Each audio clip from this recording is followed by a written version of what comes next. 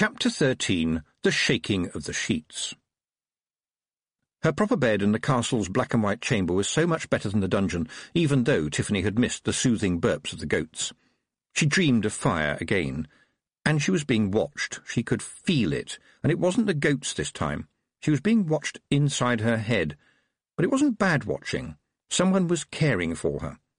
And in the dream the fire raged, and a dark figure pulled aside the flames as though they were curtains, and there was the hare sitting by the dark figure as if she was a pet. The hare caught Tiffany's eye and jumped into the fire. And Tiffany knew. Somebody knocked at the door. Tiffany was suddenly awake. "Who's there?" A voice on the other side of the heavy door said, "What sound does forgetfulness make?" She hardly had to think. "It's the sound of the wind in dead grasses on a hot summer's day." "Yes, I think that would about do it," said Preston's voice from the other side of the door. "To get right to the point, miss, there's a lot of people downstairs, miss. I think they need their witch." It was a good day for a funeral, Tiffany thought, looking out of the narrow castle window. It shouldn't rain on a funeral. It made people too gloomy. She tried not to be gloomy at funerals. People lived and died and were remembered. It happened in the same way that winter followed summer. It was not a wrong thing. There were tears, of course, but they were for those who were left. Those who had gone on did not need them. The staff had been up very early, and the long tables had been put out in the hall to make a breakfast for all comers. That was a tradition. Rich or poor, lord or lady, the funeral breakfast was there for everyone, and out of respect for the old baron, and also out of respect for a good meal, the hall was filling up. The Duchess was also there, in a black dress that was more black than any black Tiffany had ever seen before. The dress gleamed. The black dress of the average witch was usually only theoretically black. In reality it was often rather dusty, and quite possibly patched in the vicinity of the knees, and somewhat ragged at the hems, and, of course, very nearly worn through by frequent washings. It was what it was, working clothes. You couldn't imagine a duchess delivering a baby in that dress. Tiffany blinked. She could imagine the Duchess doing just that. If it was an emergency, she would. She would bully and complain and order people around, but she would do it. She was that kind of person. Tiffany blinked again. Her head felt crystal clear. The world seemed understandable but slightly fragile, as if it could be broken like a mirror ball. "Good morning, miss." That was Amber, and behind her both her parents, Mr. Petty looking scrubbed and sheepish and also quite bashful. He clearly didn't know what to say. Nor did Tiffany. There was a stir at the main doors, and Roland hurried in that direction and came back with King Verence of Lanka and Magrat, his queen. Tiffany had met them before. You couldn't help meeting them in Lanka, which was a very small kingdom, and even smaller when you took into consideration that Granny Weatherwax lived there too. And Granny Weatherwax was here, right here and now, with you. You had been a sad little white kitten when Tiffany had given her to the old witch. Now she was a queen far more snobbish than the Duchess. She must have recognised Tiffany because she graciously condescended to blink at her and then look away as if bored. There were never any mice in Granny's cottage these days. You just stared at them until they realised how worthless they were and slunk away. You was lying across her shoulders like a scarf, behind the king and queen, and just in front of a huge jolly voice that shouted, "Watch your tiff, how's your belly off for spots?"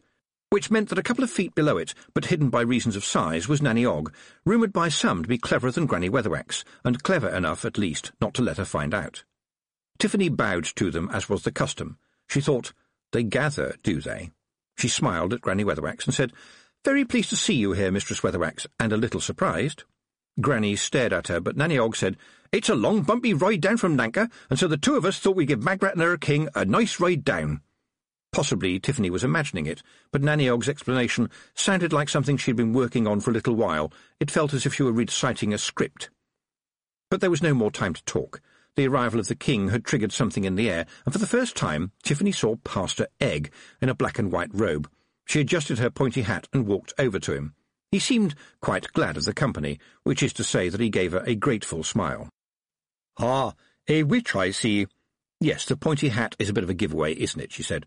"But not a black dress, I notice." Tiffany heard the question mark as it went past. "When I am old, I shall wear midnight," she said.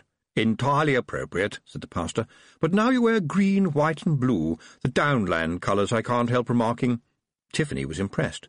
"So, you're not interested in witch-finding, then?" She felt a bit silly for asking outright, but she was on edge. Pastor Egg shook his head. I can assure you, madam, that the Church has not been seriously involved in that sort of thing for hundreds of years. Unfortunately, some people have long memories. Indeed, it was only a matter of a few years ago that the famous Pastor Oates said in his renowned Testament from the Mountains that the women known as witches embody, in a caring and practical way, the very best ideals of Brother the Prophet. That's good enough for me. I hope it's good enough for you. Tiffany gave him her sweetest smile, which wasn't all that sweet, however hard you tried. She never really got the hang of sweet. It's important to be clear about these things, don't you think? She sniffed, and noticed no odour other than a hint of shaving cream. Even so, she was going to have to be on her guard. It was a good funeral, too. From Tiffany's point of view, a good funeral was one where the main player was very old. She had been to some, too many, where they were small and wrapped in a shroud.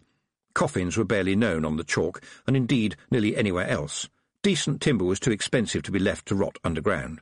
A practical white woolen shroud did for most people. It was easy to make, not too expensive, and good for the wool industry. The Baron, however, went to his eternal rest inside a tomb of white marble, which, him being a practical man, he had designed, bought, and paid for 20 years ago. There was a white shroud inside it, because marble can be a bit chilly to lie on. And that was the end of the old Baron, except that only Tiffany knew where he really was. He was walking with his father in the stubbles, where they burned the cornstalks and the weeds. A perfect late summer's day, one never-changing perfect moment held in time. She gasped. The drawing! Even though she'd spoken under her breath, people around turned to look. She thought, how selfish of me, and then thought, surely it will still be there. As soon as the lid of the stone tomb had been slid into place with a sound that Tiffany would always remember, she went and found Brian, who was blowing his nose. When he looked up at her, he was pink around the eyes. She took him gently by the arm, trying not to sound urgent. The room that the Baron was living in, is it locked? He looked shocked. I should say so, and the money is in the big safe in the office. Why do you want to know? There was something very valuable in there, a leather folder. Did that get put in the big safe too? The sergeant shook his head. Believe me, Tiff, after the, he hesitated, bit of trouble, I did an inventory of everything in that room. Not a thing went out from there without me seeing it and putting it down in my notebook. With my pencil, he added, for maximum accuracy. Nothing like a leather folder was taken out, I'm sure of it. No, because Miss Spruce had already taken it, Tiffany said. That wretched nurse. I didn't mind about the money because I never expected the money. Maybe she thought it had deeds in it or something. Tiffany hurried back to the hall and looked around.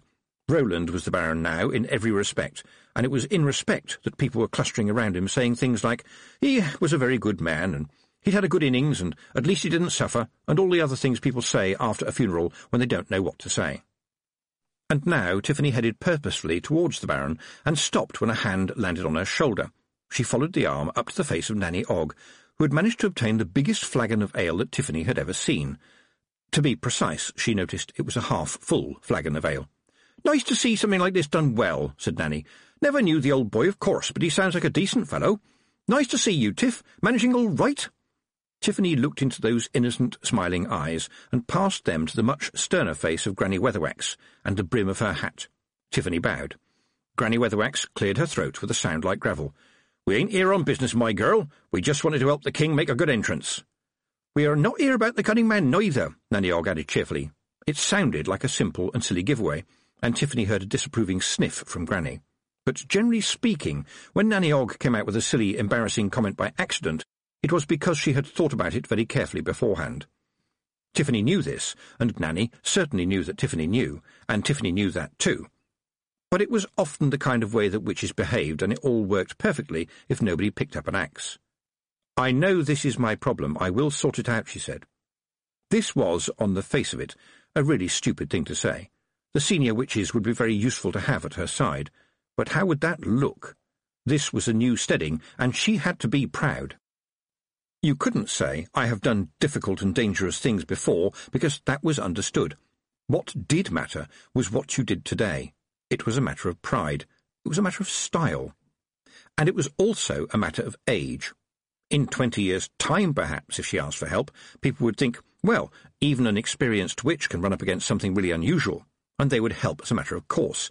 But now, if she asked for help, well, people would help. Witches always helped other witches, but everyone would think, Was she really any good? Can't she last the distance? Is she strong enough for the long haul? No one would say anything, but everyone would think it. All this was the thought of a second, and when she blinked, the witches were watching her.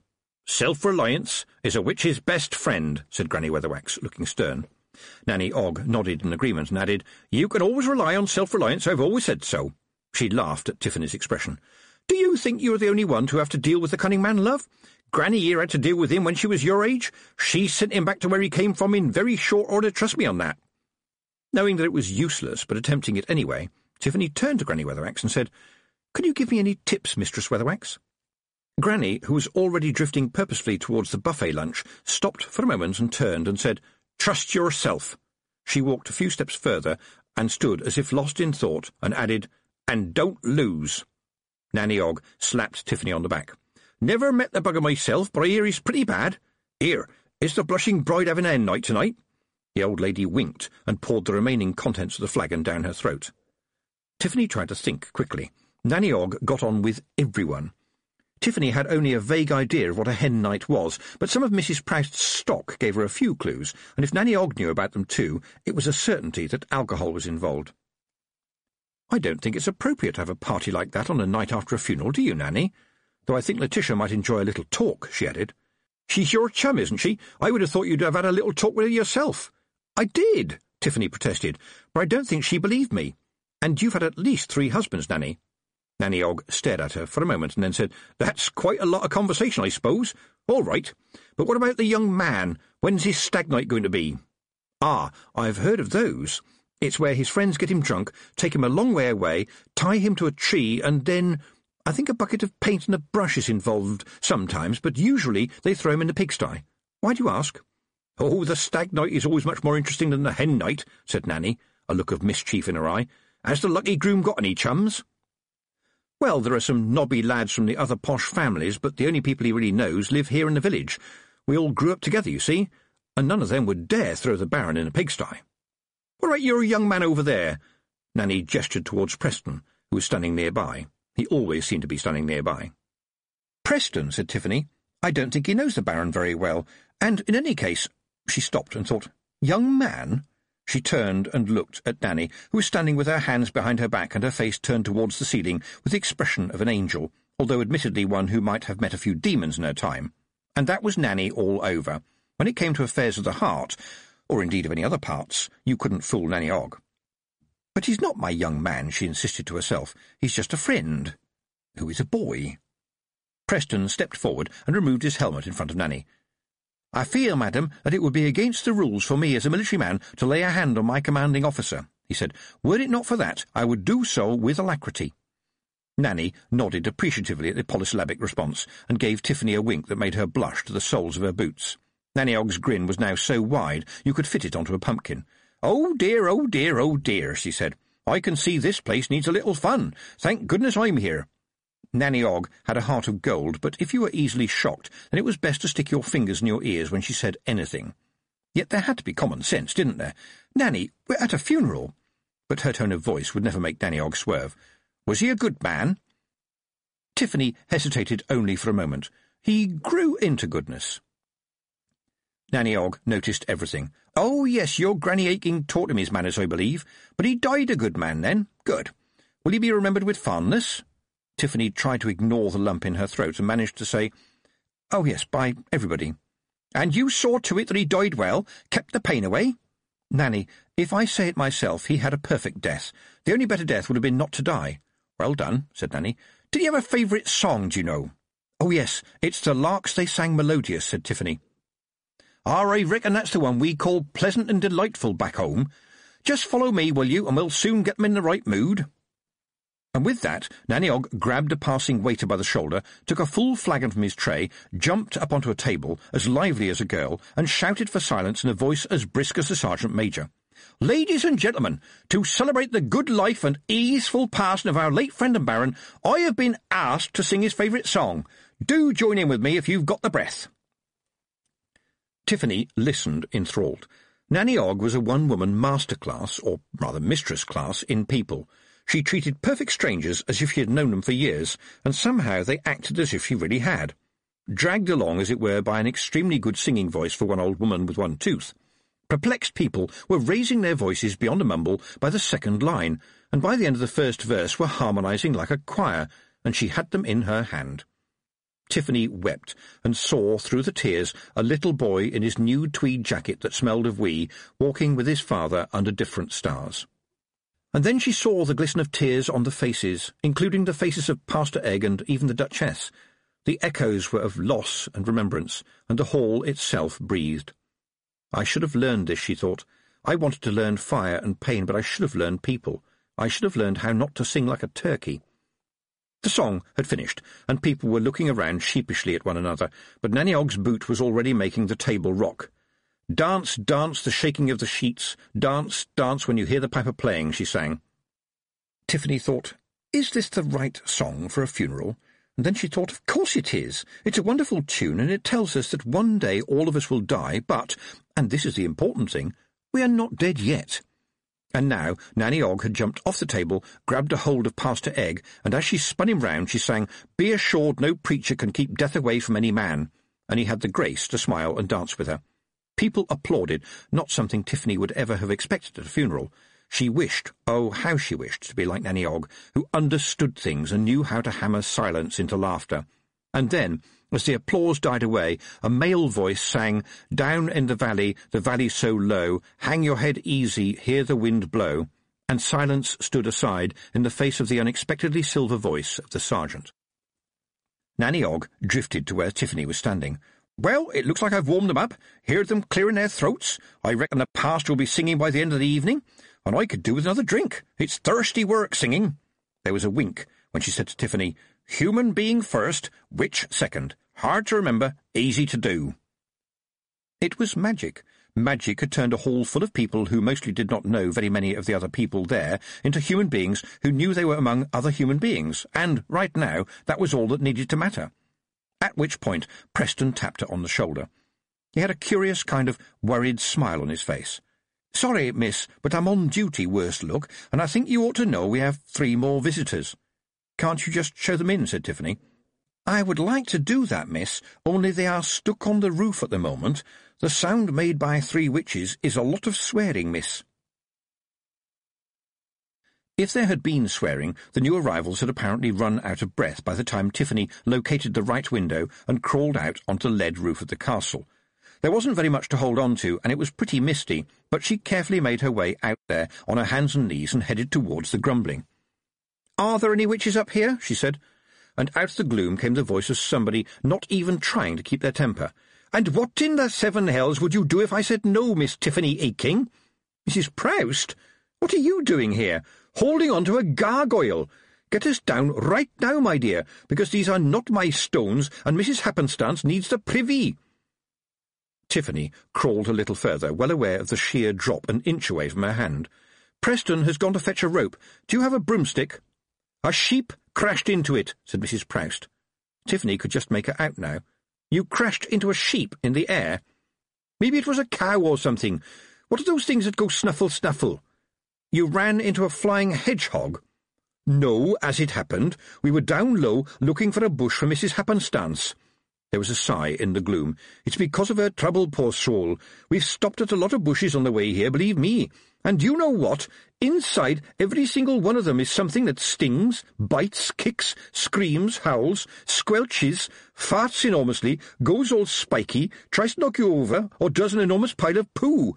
Haven't you people up here heard about porcelain?" Tiffany was taken aback. "Well, yes, but not in fields." "They would be all the better for it," said Mrs. Proust. "I've ruined a decent pair of boots, I have." There was a clinking noise in the mist, and Tiffany was relieved to hear Preston say, "I have forced open the old trapdoor, ladies, if you would be kind enough to crawl this way." The trapdoor opened into a bedroom, clearly one that had been slept in last night by a woman. Tiffany bit her lip. "I think this is where the Duchess is staying. Please don't touch anything. She's bad enough as it is." "Duchess sounds posh," said Mrs. Proust. "What kind of a duchess, may I ask?" Tiffany said, "The Duchess of Keepsake. You saw her when we had that bit of difficulty in the city, you know, at the King's Head. They've got a huge property about 30 miles away." "That's nice," said Mrs. Proust, in a way that suggested that it probably wasn't going to be very nice, but would be very interesting. and probably embarrassing to someone who wasn't Mrs. Proust.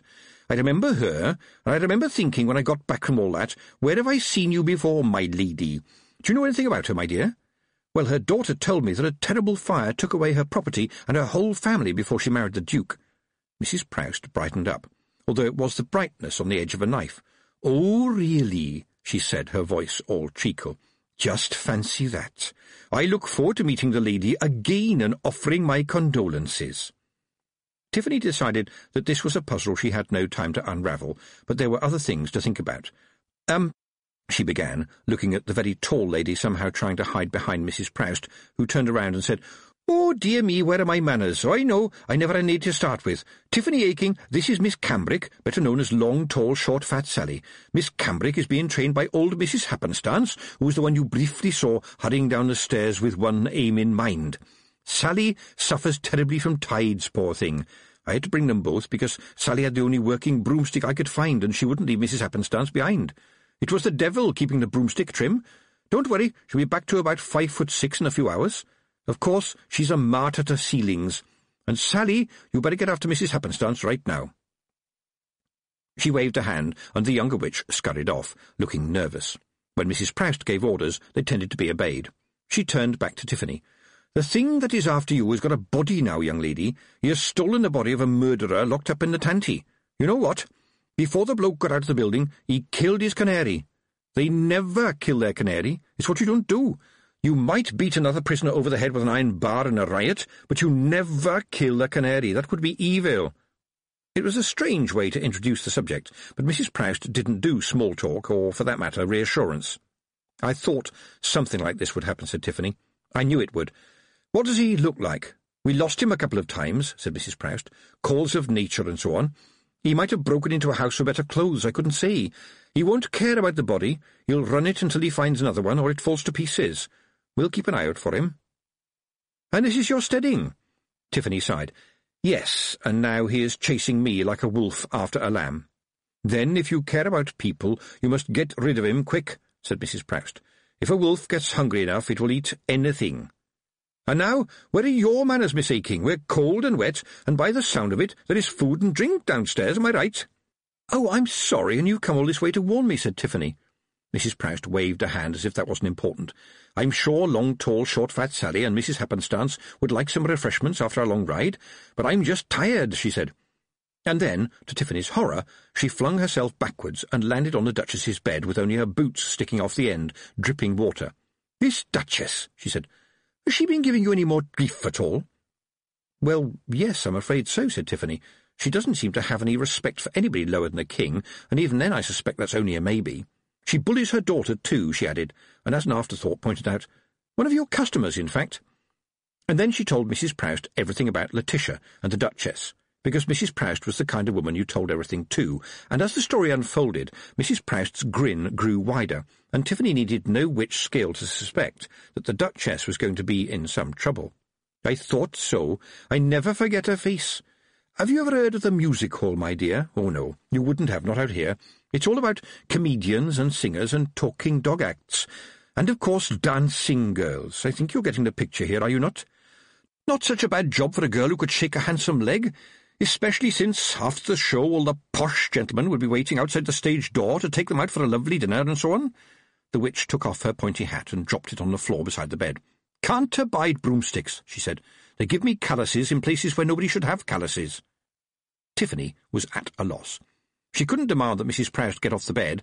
It wasn't her bed. It wasn't her castle. She smiled. In fact, it really wasn't her problem. How nice to find a problem that wasn't yours.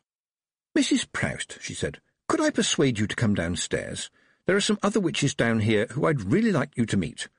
Preferably when I'm not in the room, she thought to herself, but I doubt if that would be possible. Hedge witches, Mrs. Proust sniffed. Although there's nothing actually wrong with hedge magic, she went on. I met one once who could run her hands over a privet hedge, and 3 months later it had grown into the shape of 2 peacocks and an offensively cute little dog holding a privet bone in its mouth. And all this, mark you, without a pair of shears being anywhere near it. Why did she want to do that? Said Tiffany, astounded. I doubt very much that she actually wanted to do it, but somebody asked her to do it, and paid good money too, and strictly speaking, topiary is not actually illegal, although I rather suspect that 1 or 2 folk are going to be the first up against the hedge when the revolution comes. Hedge witches. That's what we call country witches in the city." "Oh, really?" said Tiffany innocently. "Well, I don't know what we call city witches in the country, but I'm sure that Mistress Weatherwax will tell you." She knew she should have felt guilty about this, but it had been a long day, after a long week, and a witch has got to have some fun in her life. The way downstairs took them past Letitia's room. Tiffany heard voices and a laugh. It was Nanny Ogg's laugh. You couldn't mistake that laugh. It was the kind of laugh that slapped you on the back. Then Letitia's voice said, "Does that really work?" And Nanny said something under her breath that Tiffany couldn't quite hear, but whatever it was, it made Letitia almost choke with giggling. Tiffany smiled. The blushing bride was being instructed by somebody who had probably never blushed in her life, and it seemed quite a happy arrangement. At least she was not bursting into tears every 5 minutes. Tiffany led Mrs. Proust down into the hall. It was amazing to see that all people needed to make them happy was food and drink and other people. Even with Nanny Ogg no longer chivying them along, they were filling the place with, well, people being people. And, standing where she could see very nearly everybody, Granny Weatherwax. She was talking to Pastor Egg. Tiffany drifted up to her carefully, judging from the priest's face that he wouldn't mind at all if she intruded. Granny Weatherwax could be very forthright on the subject of religion. She saw him relax as she said, "Mistress Weatherwax, may I introduce to you Mrs. Proust, from Ankh-Morpork, where she runs a remarkable emporium." Swallowing, Tiffany turned to Mrs. Proust and said, "May I present to you Granny Weatherwax?" She stepped back as the 2 elderly witches looked at one another and then held her breath. The hall fell silent, and neither of them blinked. And then, surely not, Granny Weatherwax winked, and Mrs. Proust smiled. "Very pleased to make your acquaintance," said Granny. "How very nice to see you," said Mrs. Proust. They exchanged a further glance, and turned to Tiffany Aching, who suddenly understood that old, clever witches had been older and cleverer for much longer than her. Granny Weatherwax almost laughed when Mrs. Proust said, "We don't need to know one another's names to recognise one another, but can I suggest, young lady, that you start breathing again?" Granny Weatherwax lightly and primly took Mrs. Proust's arm and turned to where Nanny Ogg was coming down the stairs, followed by Letitia, who was blushing in places where people don't often blush, and said, "Do come with me, my dear. You must meet my friend Mrs. Ogg, who buys quite a lot of your merchandise." Tiffany walked away. For a brief moment in time there was nothing for her to do. She looked down the length of the hall, where people were still gathering in little groups, and saw the Duchess by herself. Why did she do it? Why did she walk over to the woman? Maybe, she thought, if you knew you were going to be facing a horrible monster, it is as well to get in a little practice. But to her absolute amazement, the Duchess was crying. "Can I help in any way?" said Tiffany. She was the immediate subject of a glare, but the tears were still falling. "She's all I've got," said the Duchess, looking over at Letitia, who was still trailing Nanny Ogg. "I'm sure Roland will be a very considerate husband. I hope she will think that I have given her a good grounding to get her safely through the world." "I think you've definitely taught her many things," said Tiffany. But the Duchess was now staring at the witches, and without looking at Tiffany she said, "I know we've had our differences, young lady, but I wonder if you can tell me who that lady is up there, one of your sister witches, talking to the remarkably tall one?" Tiffany glanced around for a moment. "Oh, that's Mrs. Proust. She's from Ankh-Morpork, you know. Is she an old friend of yours? She was asking about you only a little while ago." The Duchess smiled, but it was a strange little smile. If smiles had a colour, it would have been green. "Oh," she said, "that was, She paused, swaying a little. "Very kind of her." She coughed. "I am so glad that you and my daughter appear to be close chums, and I would like to tender you my apologies for any hastiness on my part in recent days. I would also very much like to tender you and the hard-working staff here my apologies for what may have appeared to be high-handed behaviour, and I trust you will accept that these stemmed from a mother's determination to do the very best for her child." She spoke very carefully, the words coming out like children's coloured building blocks, and between the blocks, like mortar, were the unspoken words, "Please, please, don't tell people I was a dancer in a music hall, please." "Well, of course we're all on edge," said Tiffany. "Least said, soonest mended, as they say." "Regrettably," said the Duchess, "I don't think I said least." Tiffany noticed that there was a large wine-glass in her hand, and it was almost empty. The Duchess watched Tiffany for a while, and then continued, "A wedding almost straight after a funeral, is that right?" "Some people think that it's bad luck to move a wedding once it's planned," said Tiffany. "Do you believe in luck?" said the Duchess. "I believe in not having to believe in luck," said Tiffany. But, Your Grace, I can tell you in truth that at such times the universe gets a little closer to us.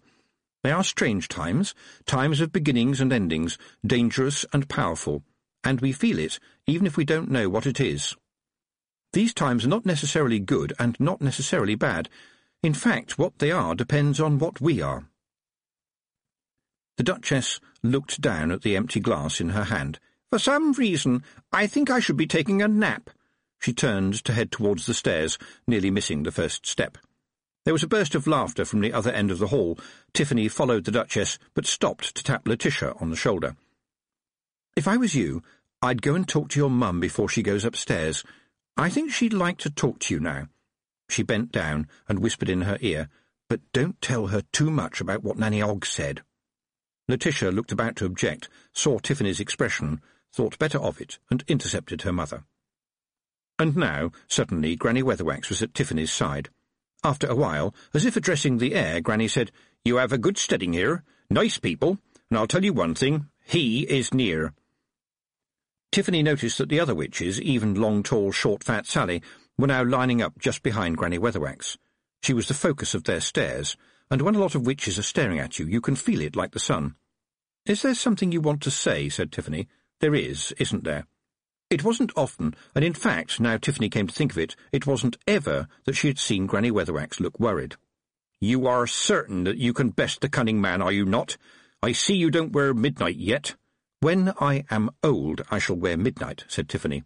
It's a matter of choice. And, Granny, I know why you are here. It is to kill me if I fail, isn't it? Blast it, Granny Weatherwax said. You are a witch, a good witch, but some of us think it might be best if we insisted on helping you. No, said Tiffany. My steading, my mess, my problem. No matter what, said Granny. Definitely. Well, I commend you for your adherence to your position, and wish you, no, not luck, but certainty. There was a susurration among the witches, and Granny snapped sharply. She has made her decision, and that, ladies, is it. No contest, said Nanny Ogg with a grin. I very nearly pity him. Kick him in the, kick him any way you can, Tiff.